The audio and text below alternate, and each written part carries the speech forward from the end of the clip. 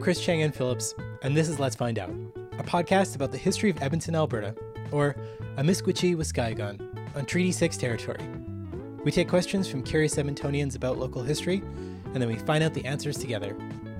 Let's Find Out is a proud member of the Alberta Podcast Network, powered by ATB. This episode is part of our season exploring how humans and the rest of nature have shaped each other here, and this is a story about confronting what's in our backyard, and about a 10% world.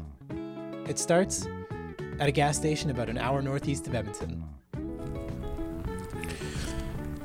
Shelley, hello. Hello. You're on Let's Find Out. Yes, I am. Why are there so many cars here? I mean, we're in a parking lot. We're in a parking lot in Mundare, Alberta. And where are we headed? We are headed to Saddle Lake Cree Nation. And I'm going to get you to tell listeners who you are and why we're headed to Saddle Lake today. Well, I mean, from what you know. As best I can tell from this mysterious adventure that I've been invited on. Yeah, my name is Shelley Jodoin-Chouinard. I'm here, because I attended the live show a few months ago, and I submitted a question.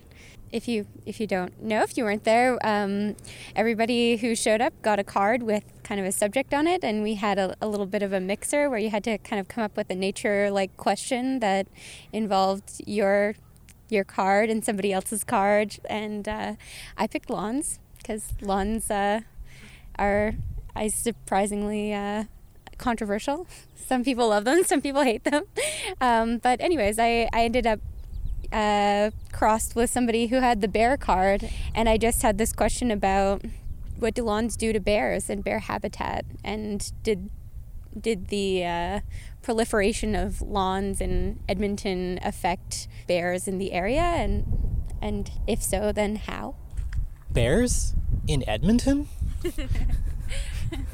Is that a thing? I have no idea. I guess I assume so. I assume that there are bears all over. I haven't ruled it out yet. I guess I'll find out. I think your question is cool and confusing. Mm-hmm. Cool because I'm really interested in big predators. I'm really interested in wildlife ranges and how quickly baselines have shifted in North America, and we've just totally forgotten how widely the ranges of grizzly bears and black bears and wolves and stuff have changed over the last couple hundred years. The lawns part is, I admit, a bit of a curveball. Yep. Well, I mean, I guess you just think of... So I grew up in Hinton, very close to the mountains, and I've seen a lot of bears, and I've seen them in town and out of town in Jasper National Park, but I don't ever think that I've seen them just munching on somebody's lawn. And as best I know, lawns are... the grass that comes from that goes into a lawn is not native to North America, even, I think, let alone Edmonton specifically. So if Edmonton was ever a part of a bear, habitat, then a lawn would not be a good food source for them. So my thought was, if Edmontonians, when Edmontonians started putting lawns on their properties, did that maybe displace what would have been natural habitat, including things that bears like to eat and sleep in, and I don't know, whatever else they do with plants, I guess. Then did we push them out with lawns maybe? And is that another nail in the coffin for lawns in my heart? Yeah. Well, the obvious place to start discussing your question is by talking to someone who does stone sculptures. So let's go. Agreed. Our producer Trevor Chow Fraser chimed in here. You have no questions about that? I mean, I have faith in the process. How's that? We squished back into our car and got back on the highway. Okay, so a quick word about Taproot Edmonton. I'm here with Troy Pavlik. Hi, I'm Troy. You and I both make podcasts supported by a local journalism initiative called Taproot Edmonton. What's your show called? Speaking municipally. Kind of a municipal affairs? Yeah, everything to do with council. I feel like I go to Speaking Municipally for hot takes. What's your hottest take about the city right now? That's a good question. I got a lot of hot takes. I think probably my hottest take is that Don Iveson hates public transit. So tune into Speaking Municipally to find out why. Spicy. To support Taproot Edmonton, to read all the great stuff, to listen to all the podcasts, go to taprootedmonton.ca. Just do it. Valerie Steinhauer. So, after driving an hour farther north, we pulled in at pretty much the first driveway we could see at Saddle Lake Cree Nation. We are about to turn off onto Steinhauer stone sculpture, the entrance to which is marked by sculptures of bears. Cool. Wow. These are nice. Tobacco's in the glove compartment. In that This man drilling away at a block of granite in a big open-air studio is who we'd come to see. Hello. Hi. I'm Chris. Hi, Chris. Stuart. Pleasure. Nice to meet you. Hi, I'm Shelley. Hi, Shelley. I'm Trevor. Trevor. Yeah. Nice to meet you. Good to Oh. meet you. Yes. Tobacco. Now? Yeah, Now's sure. the time? I like your sign.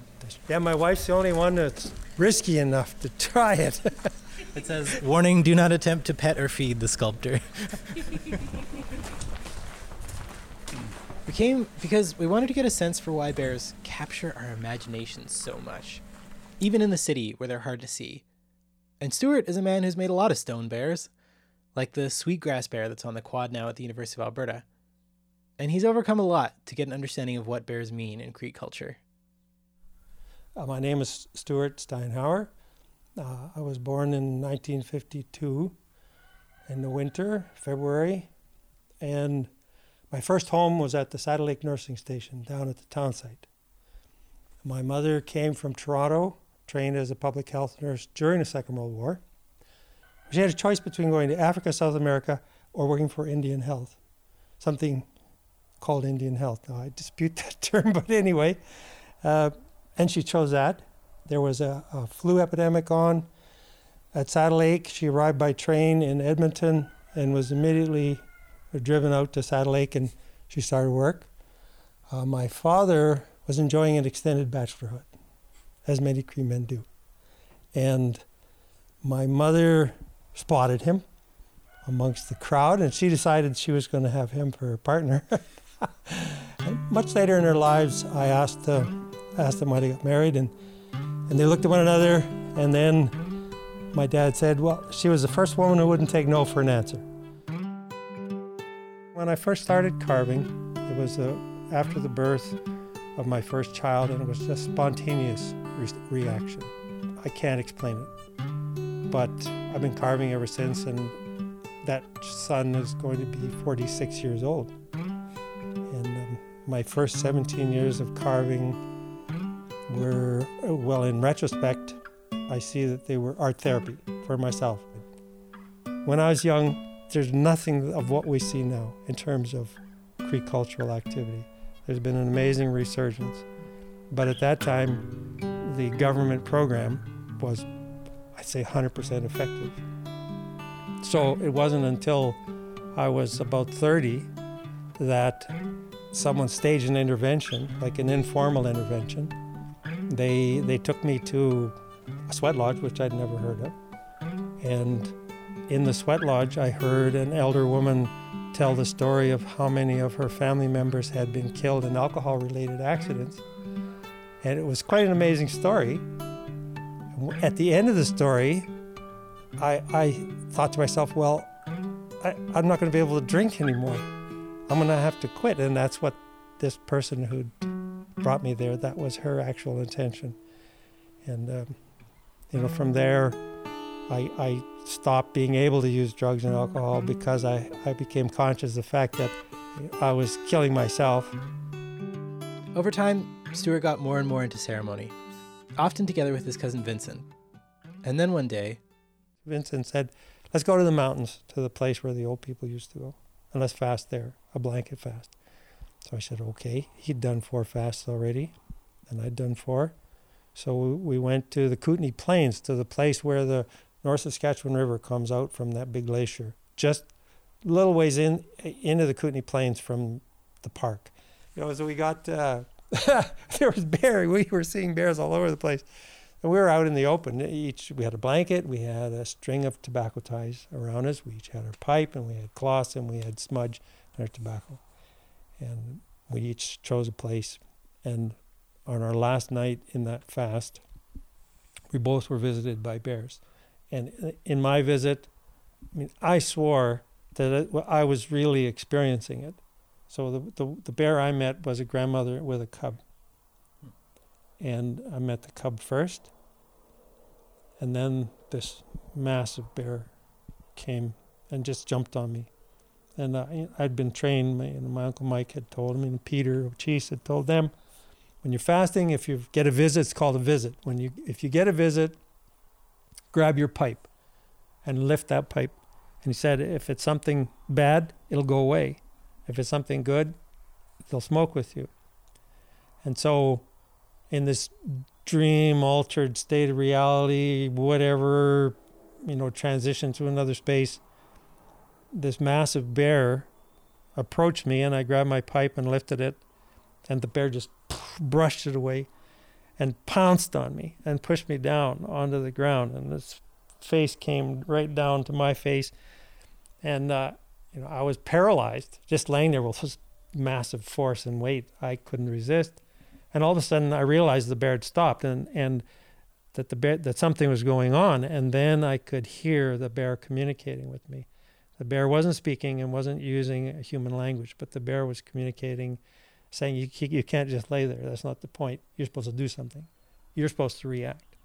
And, I realized that the bear was there not to hurt me, but to teach me.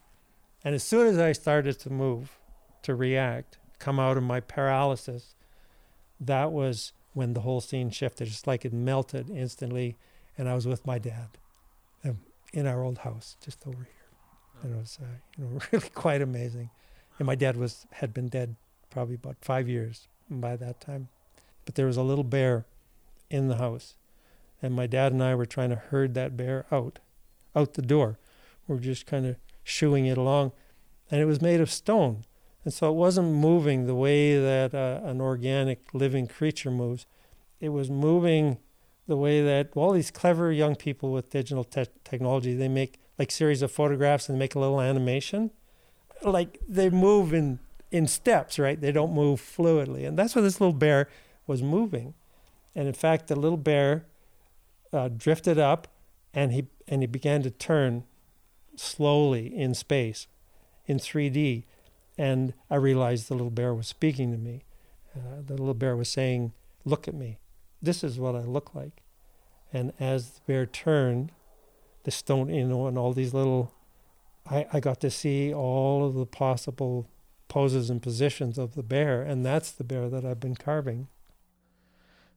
To Stuart, it's not that he's a sculptor per se. It's that he works with the rock grandfather to make sculptures together, to say something to people.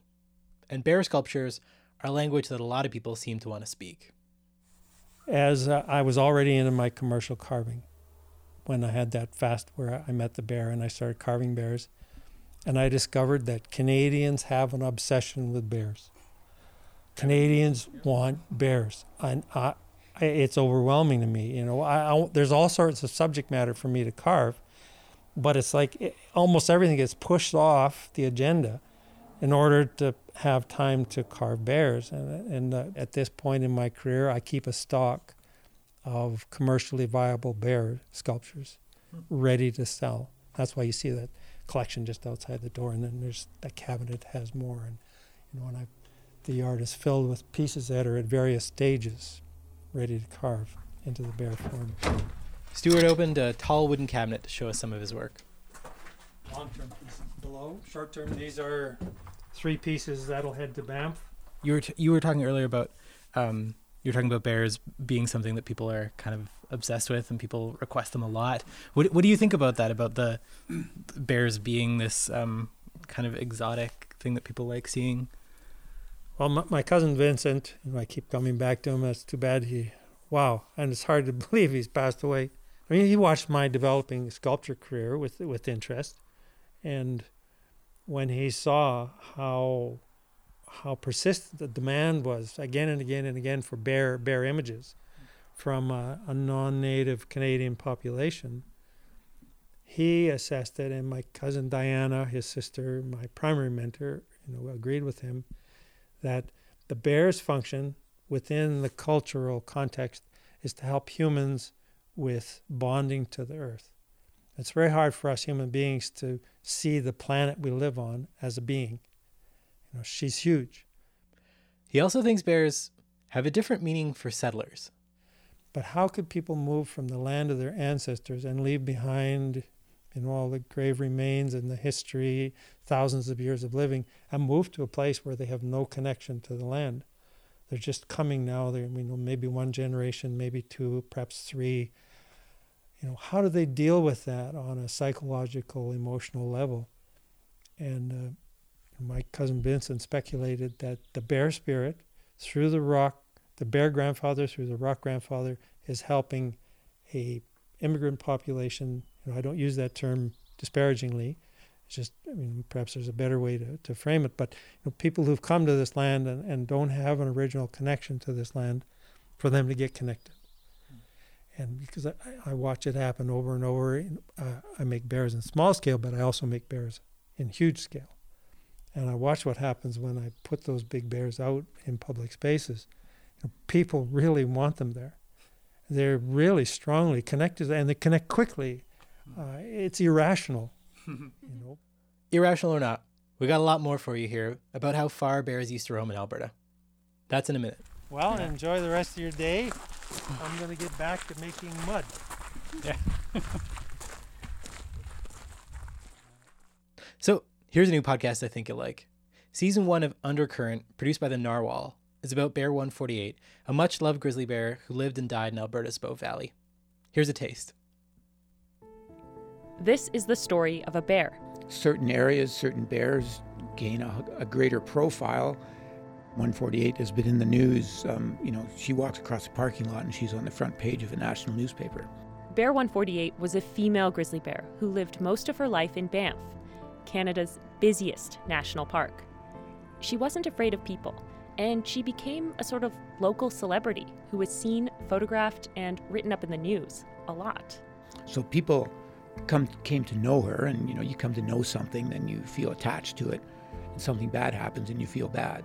When Bear 148 left the national park, she crossed an invisible border and walked into a new set of rules. We've drawn all of these lines on a map, and we've said, okay, over here do this and this will happen, and do that and this will happen over there. And it's a very complex rule book, and bears can't read. Crossing that border would set into motion a series of events that would lead up to Bear 148's death, nearly 500 kilometers northwest of her home.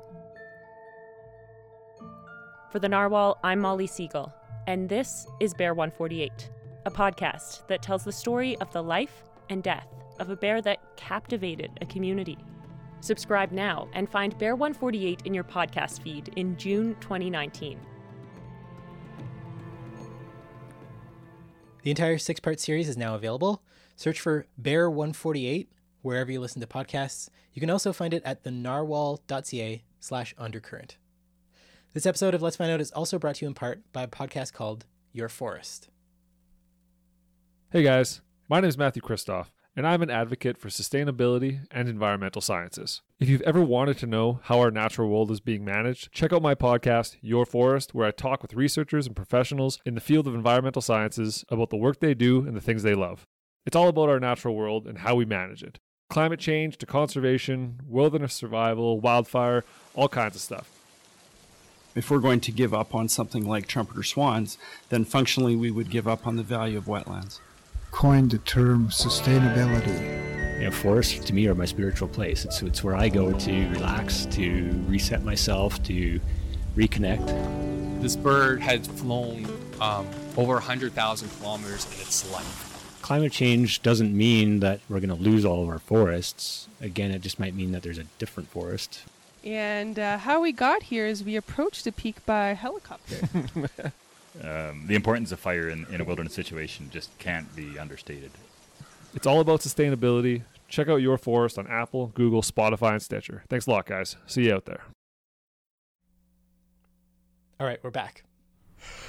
Okay, Shelley, we are in my backyard, sort of amidst a lawn. Yes, we are. So I have a quick bear quiz for you before we talk to our biologist today. Uh-oh, I didn't study. I think they'll be easy. Okay. Okay, question 1. Which of Alberta's 2 bear species are the general public allowed to hunt in Alberta? Black bears or grizzlies? Black bears. True. True or false? A black bear was spotted and killed in St. Albert this May. True. True. For listeners slightly outside of Edmonton, St. Albert is like a suburb of Edmonton. It's essentially like Greater Edmonton. Which U.S. state has a grizzly bear on its flag, even though the last known grizzly there was seen in 1924? Geez, I don't know. Nevada? California. Really? They don't have any bears there? That's wild. No grizzlies. Oh, grizzlies specifically. Do you know if they have other bears? I don't know. I don't have that prepared. Well, who's winning this quiz now? Okay, question 4. Why do you hate lawns? Is that a quiz? Is this a right or wrong question? Why do you have an anti-lawn agenda, Shelley? I don't have an anti-lawn agenda. I mean, I don't have a lawn, and I hope that I never will. But it's it's personal. It's not meant for everyone else. But I just think it's kind of a useless way to have land, or it's not a very useful use of land. That's mostly it. I'm looking at your cute little garden here, and that's so much more productive if you're going to have a slice of land. And people always say, well, where are you going to play, and where are my kids going to play? And rock on if your kids actually use your yard, or if you actually use your yard. But I feel like for the most part, I just see people spending hours a week maintaining it, and it takes a lot of resources like water and fertilizers and things like that. And most people don't really use it. So for me anyways, I just think it's so much more worthwhile to just go to a city maintained park that we already pay for, and then just, if you have some land on your property, do something constructive with it. And that's probably what I would do if I ever happened to own a lawn of some kind. It probably wouldn't survive as a lawn for very long. That's generous of you to call our garden productive, because it is also being colonized by grass right now. Okay, last question on this bear quiz. Why do you want people in Edmonton to be eaten by bears? Uh-oh. I see how this is turning. No, I don't want people to be eaten by bears. Bears don't usually eat people. I think it would be nice, though, if we got to spot some. Is this your pro-Hinton bias? Is this why you want us to be eaten? No, absolutely not. Nobody gets eaten by bears in Hinton either, if that just PSA. Okay. So this morning we're going to talk to Anja Sorensen. She is a wildlife biologist with FRI Research. She works on their grizzly research program. Very cool. I have heard of them. And they're based in Hinton. Yes, they are. Yep, that's why I've heard of them. Well, we're not going there. We're going to call her.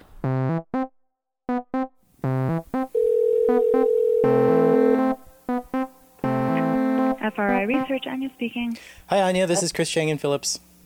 Hi, how's it going? Good. How are you doing? Good. What are we holding you back from again this morning?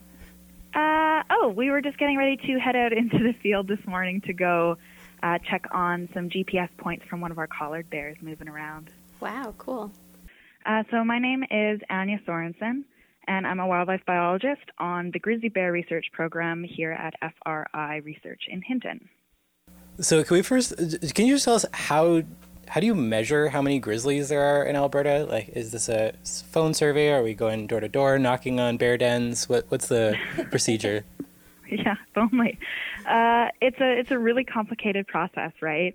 I mean, anytime you go out in public, one of my favorite things about my job actually is anytime you talk to Albertans, everybody's got a story about bears, right? And you could go around knocking on landowners' doors and everybody could tell you, I saw 10 bears last year, or, back on that quarter section over there, back in the back pasture, there's at least 3 bears, or, there's a mom with 2 cubs. Everybody has these sightings, but when it comes to conducting good science, we need to go on something a little bit stronger than just observational data. So for a long time, the process in the province of Alberta and across a lot of North America has been using hair as a source of DNA to identify unique bears in an area and get a count of how many there are. So what that process looks like on the ground, we set up these barbed wire hair snag sites. So it's a single strand of barbed wire wrapped around 4 or 5 trees in kind of a corral shape. And then in the center of that corral, we stack some sticks and moss and logs, and then pour out a scent lure on this kind of elevated pile. And that scent lure, there's no food reward, but it smells really appealing to bears who come in to investigate what's going on there. And they have to either climb over the barbed wire or slide underneath to get into the center of this corral to the scent lure. And in doing so, they leave a hair sample snagged on this barbed wire. So that's our source of DNA. That's what we're after. And with all of those DNA samples across a huge area, we conduct some fancy statistics about how many times a single bear was detected and redetected across the sampling period. And we can kind of get a population estimate. I also saw on the website there is an app that I tried to download, partly because it looked interesting, also because it had a poop emoji icon, but I couldn't get to it. Can you tell us about the app? Yeah, so the Grizzly Scat app, it is going through a bit of a revamp process with the App Store, so if it's temporarily unavailable, I apologize. But basically, in the same way that we collect DNA from hair samples, we're experimenting with kind of a newer process of extracting DNA from scat samples as well. Wait. I have to know, sorry, tell me more about how this app works, because my phone doesn't have a DNA sequencing attachment to it. Sure. So we distribute these scat sampling kits. So before you head out anywhere, you have your kit in hand and the app downloaded on your phone. None of this requires cell service, so you can be completely out of service, but say you're on a backcountry hike or you're doing cut block layout or something like that, and you find a grizzly bear scat sample. Perfect. So you pull out one of the vials we have. These vials contain silica beads to dry out the sample. It just takes a teeny tiny little bit, like the size of the fingernail on your pinky, just a little scoop, put it in the vial, snap it shut. Then with your smartphone, you scan the barcode that's on that vial, and it instantly captures the date, time, and your GPS location. And then once you're back in service, you can just hit submit, and that record gets sent to our database.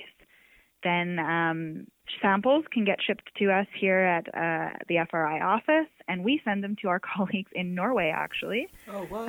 The lab there does the DNA extraction. Yeah, they're some of the best in the world when it comes to dealing with DNA and grizzly bear scat.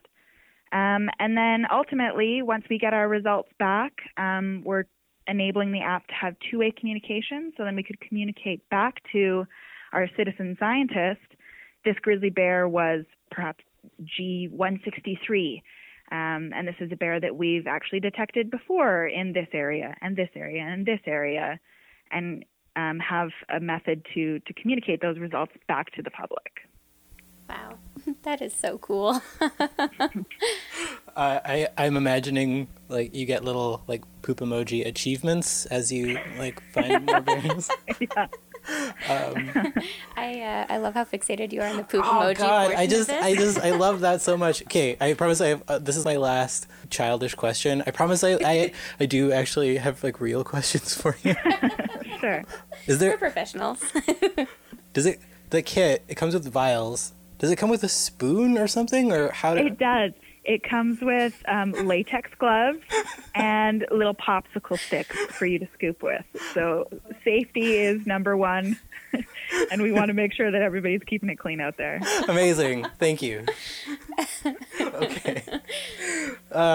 You know, when I think of a pooper scooper for a bear, a popsicle stick seems like maybe not quite adequate to take on the task, but you know, I see how that works now. Yeah. Okay. Okay, I promise I have a real question now. Okay. Sure. How many grizzlies are there in Alberta? So that's a really complicated question. The process that I described before, doing the barbed wire hair snags, we've done a lot of that work again since back in 2004, and in each one of Alberta's 7 population units, we've done one of these barbed wire hair snags. Of course, that just provides one snapshot in time, right? So for instance, the Yellowhead Bear Management Area, where we are located in Hinton right now, that was surveyed back in 2004. It was surveyed again in 2014. But some of the other population units, like the Swan Hills area, for instance, was surveyed for the first time just last year. So at any given point in time, it's hard to have a province-wide population estimate when it's just based on these snapshots from smaller localized area. The most recent provincial update we have is actually from the 2010 status report, the recovery strategy for grizzly bears. And back then they had an estimate based on these barbed wire hair snag sites and some habitat modeling and a bit of expert opinion. And the number they landed on was 691, plus or minus a few.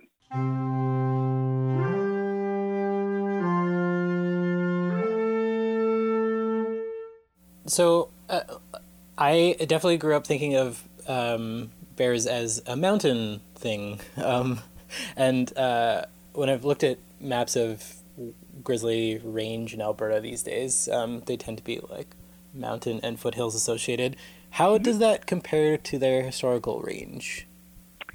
Yeah, so grizzly bears used to be largely a prairie species as well. So some of the earliest written accounts of encounters with grizzly bears on the Canadian prairies come from folks like Henry Kelsey or David Thompson and Anthony Henday, and these incredible diaries and ledgers of some of the early explorers and fur traders who were documenting these observations across Manitoba, Saskatchewan, and Alberta, not just in the Rocky Mountains and foothills, but across the prairies and parklands.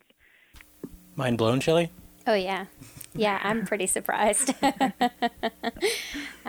Yeah, I definitely haven't heard very many stories of grizzlies away from the mountains. And growing up in Hinton and then going to university in Edmonton, I definitely know a lot of people who didn't grow up in the mountains, and that's where they think they go to see bears. Yeah. So why don't we see grizzlies all the way over into that historical range anymore? Did lawns have anything to do with it? It's funny when you mention lawns. If you think about this question kind of big picture, and you imagine what the prairies and parkland region of Manitoba and Saskatchewan and Alberta looked back then and what we see today, it is kind of a lawn in some ways, a giant monoculture of agricultural crops, right? We've had wide scale, it's immense, it's mind-boggling if you think about it, the landscape change that we've seen since the early 1800s, right? It's mind-boggling, the amount of agriculture and conversion of land from native prairie to cropland for cereals and canola or tame pasture for livestock. So it's the decline in the grizzly bear population during that 19th century is mainly attributed to European exploration and settlement, the introduction of firearms, and the eradication of wild bison from these prairie regions. Do you have a sense of what the interactions were between wild bison and grizzly bears once upon a time? I don't, but I know that there are some really interesting accounts from those early explorers who were observing these immense bison herds and the carnivore populations, wolves and cougars and grizzly bears, who relied on these populations as a primary food source. Of course, grizzly bears, they're an opportunistic omnivore, so in addition to these sources of meat that they would have had, things like buffalo berry, saskatoons, choke cherries, different roots and things like that on the prairie would have been a substantial food source for them as well, which would have also been lost during this conversion to agriculture. And I think there is a desire that a lot of Albertans have to see these animals on the landscape, but maybe not in my backyard. You know, it's a classic dilemma there.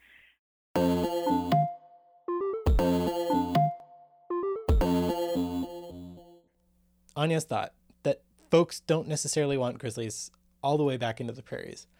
I'd have to say even folks who really respect and appreciate bears in the mountains tend to agree with her. Like, I was at an art gallery the other day and I was speaking with one of the curators there, Ellen Cunningham, and like Anya said, if you mention you're working on something about bears, people just start sharing stories. And this curator, she was really adamant that folks in the mountains need to learn to share space. Tell me more about that.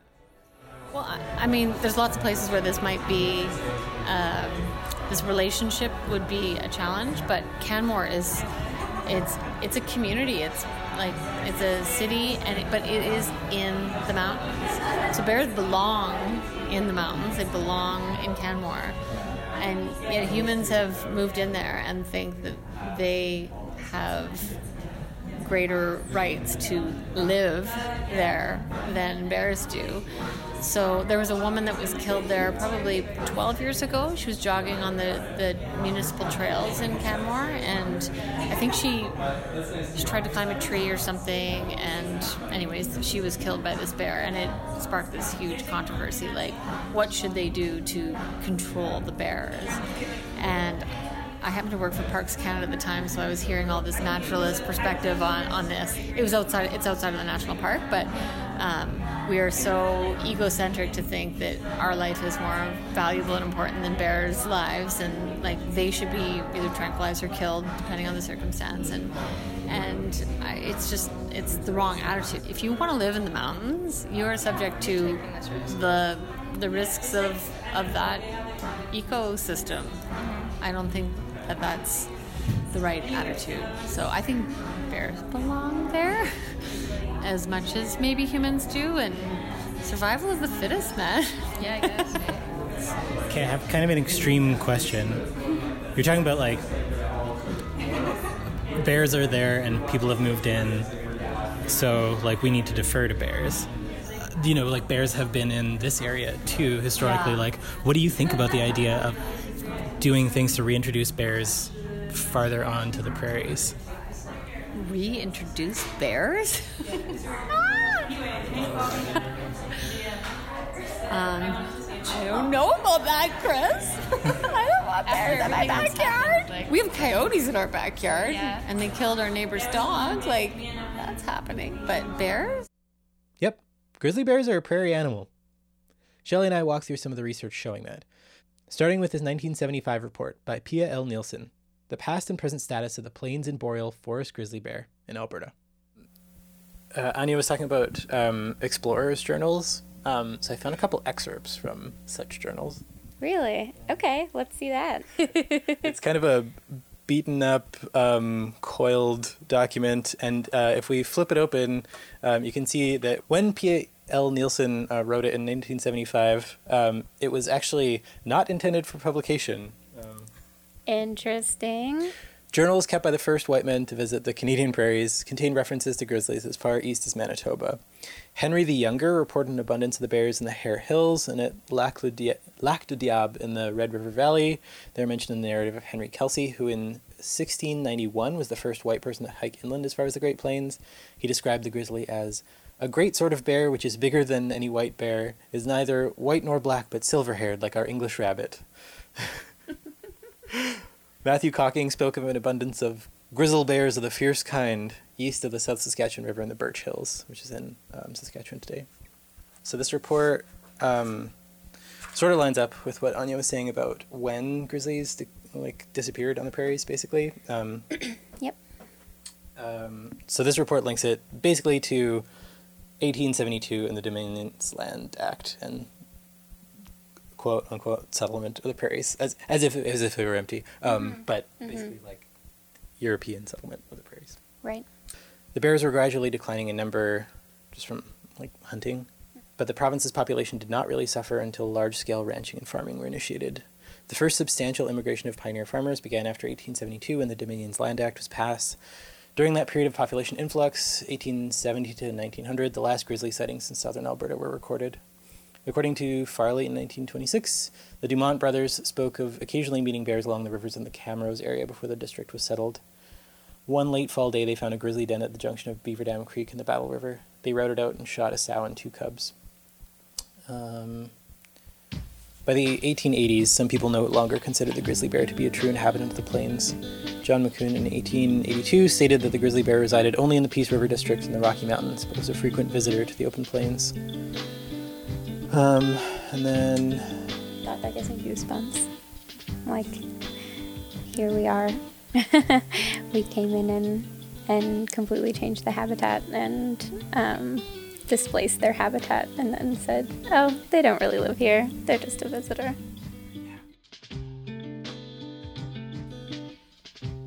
What Shelley said reminded me of something that Stuart Steinhauer had told us. When he was talking about residential schools and missing and murdered Indigenous women, all these attempts to destroy his culture that his community had overcome. He said, it's a sign of a deep level of distress within a society, that a society can commit genocide and be completely unaware of it. But here's a twist I bet you didn't see coming. We've been talking about grizzlies. How about black bears? I did find a paper on distribution of black bears in North America. So this might actually shock you, because we were talking about grizzlies and how much their range has declined. You can see a side-by-side comparison in this paper by Brian Scheck and Walter McCown in Ursus Journal from 2014.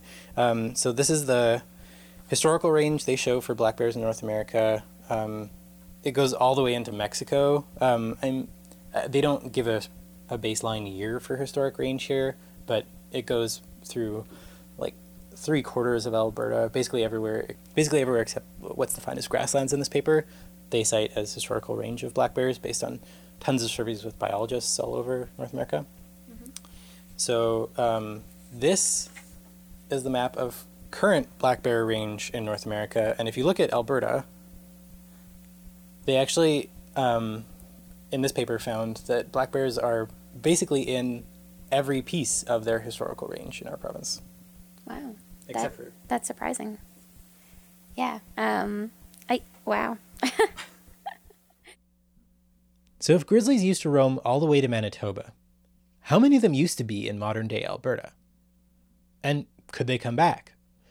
We made one more call to find out, to the Alberta Wilderness Association HQ down in Calgary. Yeah, so my name is Nessa Pearson, and I'm a conservation specialist for AWA. So that's kind of a loaded title. I have a lot of different hats that I wear, but mainly what I do is advocacy and then also education. When I was about probably 14 or so, and when I was growing up, I spent a lot of time in the outdoors with my dad, and I remember that we were going up a seismic line. We were somewhere in the foothills. I can't remember exactly where, probably somewhere out west past Nordegg, and we're going up a seismic line, and I remember just as we got to like the top of this hillside, we could see a grizzly that was like, he was a comfortable distance away, but that's always the feeling you have. You're like, all right, that's beautiful, but I'm going to turn around and go the other way, just because, you want to maintain that distance. But I remember seeing him on the other crest of the valley ahead of us, and he was, I don't know, like I'm saying he, but who knows what it was, but it it was just so surreal. You're just like, wow. And you see them in person, and it's just like a whole different experience because, again, I don't think you appreciate it until you actually come, quote unquote, face to face with a grizzly bear because they're just so massive. And the fact that, you know, they've been able to, you know, change alongside of people, I think is so admirable. But they are struggling, and as much as it's so amazing to see a grizzly in the wild, you know, I want future generations to have that experience. I want my kids to be able to come across a grizzly at a respectable distance in the wild. They have adapted. It's just, you know, I think a matter of time before they're just not going to have the space that they need. And that's the saddest part about it because it's such a iconic part of Alberta's wilderness. And I don't think we fully appreciate what's at stake of being lost. It's pretty mind-blowing how big grizzly range used to be in North America compared to its size now. But I'm also really curious about abundance, how many grizzlies there are now compared to how many there used to be. What do we know about how many grizzlies used to be in Alberta before the arrival of European explorers and settlers? I think we're probably talking about, like, it's hard to say because you know, those things weren't really documented back then.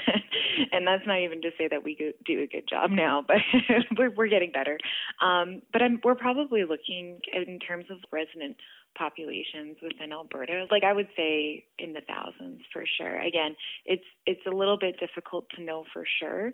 And because they are such a large animal and they don't reproduce relatively quickly in comparison to other species, I would say you're probably looking at, you know, thousands of grizzly bears, and that has contracted to about 600 or 700 individuals within Alberta today. And those numbers are even difficult to really account for because there's so much migration that happens between the British Columbia and Alberta border. So again, because their ranges are so large, you have grizzly bears that aren't necessarily residents of Alberta permanently, right? They need to cover a lot of ground to sustain themselves. So I think as of right now, we're probably looking at anywhere between 600 to 700. There's I don't know if you've read The Once and Future World by J.B. McKinnon. Sort of a theme in his book is that we live in a 10% world where there's about 10% of species richness and abundance compared to a couple hundred years ago. Does that track for you at all? I noticed on the Alberta Wilderness Association website, like under grizzlies in history, it has an estimate of about 6,000 to 8,000 grizzlies in Alberta. Yeah. Does that seem about right to you, recognizing that there's some uncertainty? Big time. I think that's completely accurate. And it's interesting too because I feel like that concept eludes a lot of people. I think, you know, in our urban settings, like we see wildlife and we think like, oh, you know, things are all right. But, you know, a lot of those, you know, urban wildlife populations are opportunistic species. Nissa talked about how the Alberta Wilderness Association is member-funded, so they can say and advocate for things that maybe other organizations couldn't, because those organizations don't want to risk their funding from industry or government. So I figured if anyone would go really far on a limb to have a big vision of wilderness restoration in this conversation, it'd be them. But I was surprised to hear that their goals are more along the lines of participating in the province's grizzly recovery plan and protecting grizzlies where they are today. I think in terms of like our big vision for AWA and grizzly bears is that we want to see these keystone species remain within Alberta's wilderness because, again, they are a block at the foundation of so many ecosystems in our province that if we lose them, you know, the whole pyramid is just going to crumble. And biodiversity is really important to human population. So if we can conserve grizzly bears in Alberta, you know, we can do a lot for our wilderness. It's just a matter of, you know, getting people on board with the idea and finding solutions. So I think Shelley and I have both sort of trafficked in the sustainability world. And one of the things that comes up a lot in sustainability is that just the word doesn't really get people excited of like maintaining or sustaining or conserving what we have right now. Mm-hmm. What do you think about the idea of reintroducing grizzlies to the prairies, of like trying to reintroduce that 90% that is missing right now from their abundance? Well, I think the biggest challenge to that would be is that we just don't have the numbers right now, right? Like, again, they are really slow to reproduce, and that's not even to say that all the cubs that, you know, one sow would have in a year would actually be recruited to the adult population. So because they're such a large species and they need a vast range, I think if we wanted to reintroduce them to the prairies, it's almost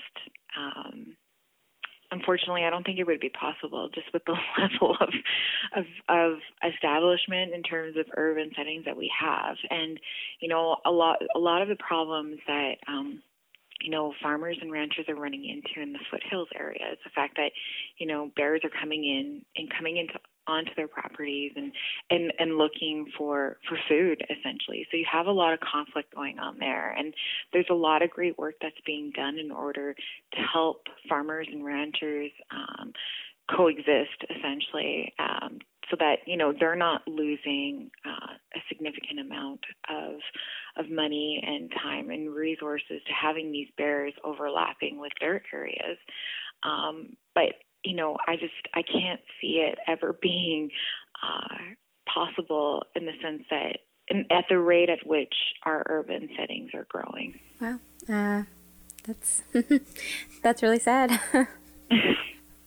Yeah. It can get kind of grim, but you know, like I have a lot of faith, you know. I think people, you know, with the day and age we are right now and the challenges that we're facing with climate change, I think people they are getting on board.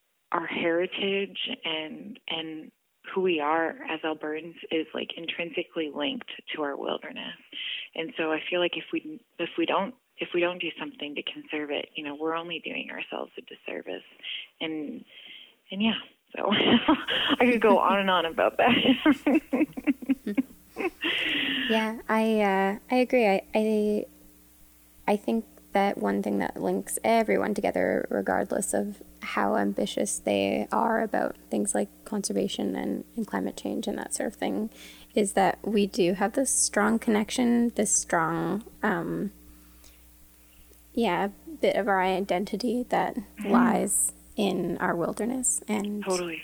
Yeah, I think that helps us along the way a lot.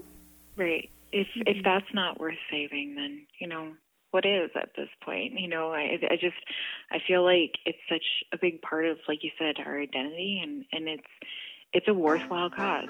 It's a battle worth fighting for, most certainly. So hopefully I answered your guys' question. I could go on these like long rabbit hole spiel. No, you definitely, we got there. Wait. How does the length of a rabbit hole compare to the depth of a bear den? Well, I think rabbit holes are pretty shallow, whereas like bear dens, it has to be, I think, relatively deep because one, the deeper it is, the better it's insulated for like winter. And then also if they're having cubs, that kind of, you know, they need some wiggle room in there. So I think it's a fair distance. So if we try to popularize this as like a new expression, maybe this will be part of our little... Yeah, we should leverage that. This will be a bit of our culture shift. Let it catch on. As a result of this, yeah. So we learned that black bears are doing okay in Alberta, but it would take a lot for grizzlies to come back to the Edmonton area. And honestly, a lot more of that work of sharing space would fall on folks in rural areas nearby. But we're starting to remember what's missing here. I kept thinking today a little bit of that sign that says you're in bear country. And I, it's interesting that we're suddenly entering bear country when we hit the foothills, but we've really been in bear country all along. We have a bear sticker on the back of our car, like Bear Pride, like big burly gay men. It kind of makes me like kind of happy that we have that now. It's a total reinterpretation of that sticker. So we really are still in bear country then. Yeah, totally still in bear country. And you're keeping the signage up for the rest of us. Hell yeah.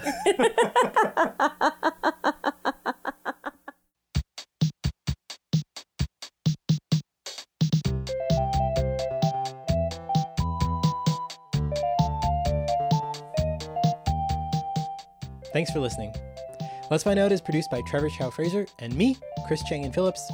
Let us know what you think. Drop us a line at chris@letsfindoutpodcast.com. You can download all of our episodes on Apple Podcasts, Spotify, Stitcher, Google Podcasts, or your favorite podcatcher. Sign up for our newsletter to hear about new episodes, live events, recipes, and updates on the book club this season. We are reading books every month that tie into some of these big ideas about humans and nature. On Thursday, June 27th, we're meeting up to talk about Dreamwork by Mary Oliver. That's at the Mill Creek Cafe. Meetup details on our website. And in July, we'll be reading The Once and Future World by J.B. McKinnon. We'll be meeting up to talk about that on July 25th. You don't need to read the book, just come out and chat. Thank you to Shelley Jodoin-Chouinard, Stuart Steinhauer, Anya Sorensen, Ellen Cunningham, and Nissa Peterson. Thanks also to Alana Gemmel, and to Taproot Edmonton and the Edmonton Historical Board. Thanks to everyone who's been supporting this podcast, especially Finn.